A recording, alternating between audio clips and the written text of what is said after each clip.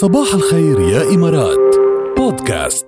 نجاح اليوم بدنا نخبركم قصة واحد من أكثر رجال الأعمال العرب الملهمين واللي تنتشرون أصلا كتير فيديوهات وقصص على مواقع التواصل الاجتماعي، ومعروف جدا هو طلال أبو غزالة، رجل أعمال فلسطيني ومن أصل فلسطيني، كان عضو بمجلس الأعيان بالأردن وصاحب شركة أبو غزالة للملكية الفردية، وهي الشركة الأكبر بالعالم حسب تصريحه هو بأحد اللقاءات التلفزيونية.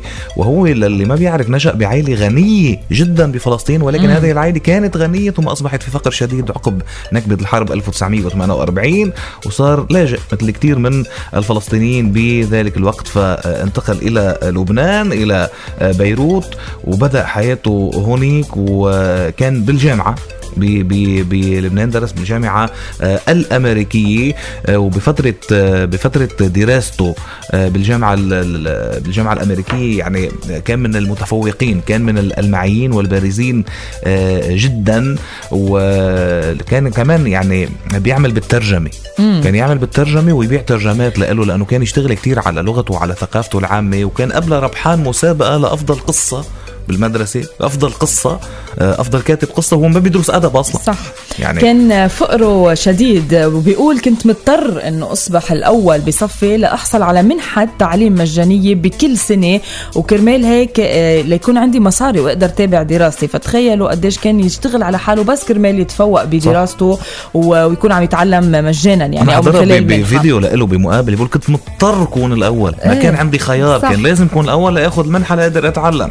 التحق بعدين كمان يعني من بعد ما هيك التحق بالجامعة، ومن بعد هيك اشترك بمسابقة الأدب اللي خبرتكم عنها من شوي، أخذ جايزة ويعني واشترى فيها مسابقة الأدب اللي ربحها. الجايزة اللي أخذها اشترى فيها ما اللي كان بيلزم أسرته من الأجهزة المنزلية، راح صرفهم على عائلته، على أجهزة البيت. كان أكيد طبعا ضل شغفه وحبه للعلم والتعلم بيدفعه دايما ليعرف كل شيء جديد، وكمان كان يتدين تخيلوا مبالغ من المال كرمال من أحد أصدقائه كرمال يعمل دورات يتعلم فيها على الكمبيوتر اللي كانت طبعا بهداك الوقت اختراع جديد، وكرمال يضل مكتشف كل شيء ويتابع المعلومات والتطورات الجديدة بهالجهاز العجيب. هو بيقول انه انبهر اصلا بجهاز الحاسب الآلي او الكمبيوتر بوقتها، وصار يحضر الدورات اكتر، وصار رئيس لجنة تقنية المعلومات والاتصالات بالأمم المتحدة فيما بعد. شوف وين مبلش السعي، شوف وين صور وين صار يعني، وصار ايضا ضمن اللجنة اللي بتدير حاكمية الانترنت بالعالم،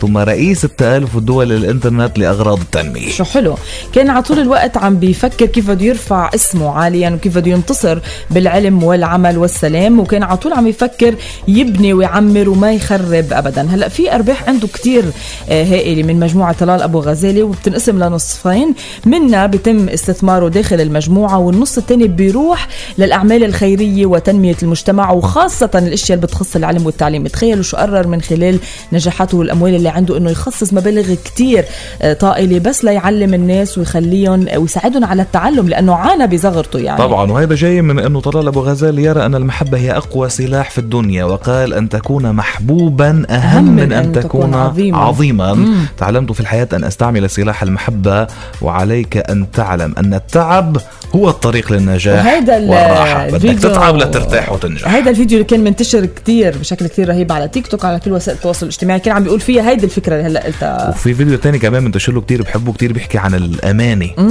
وبيحكي القصة اللي صارت معه لما كان عم بيقطف طين، وإجا حدا قال له إنه لا قطف من جوا، قال له بس جوا مش جوا ملك خاص، هون ملك عام، قال له معلش شغل طيناتي وتعال قطف من عندي. يعني بيقول هون إنه الأمانة هي أسهل وأسرع وأفضل طريق للرزق. قصة نجاح بحبه كتير أنا لطلال أبو غزالة، ملهم وناجح ورائع.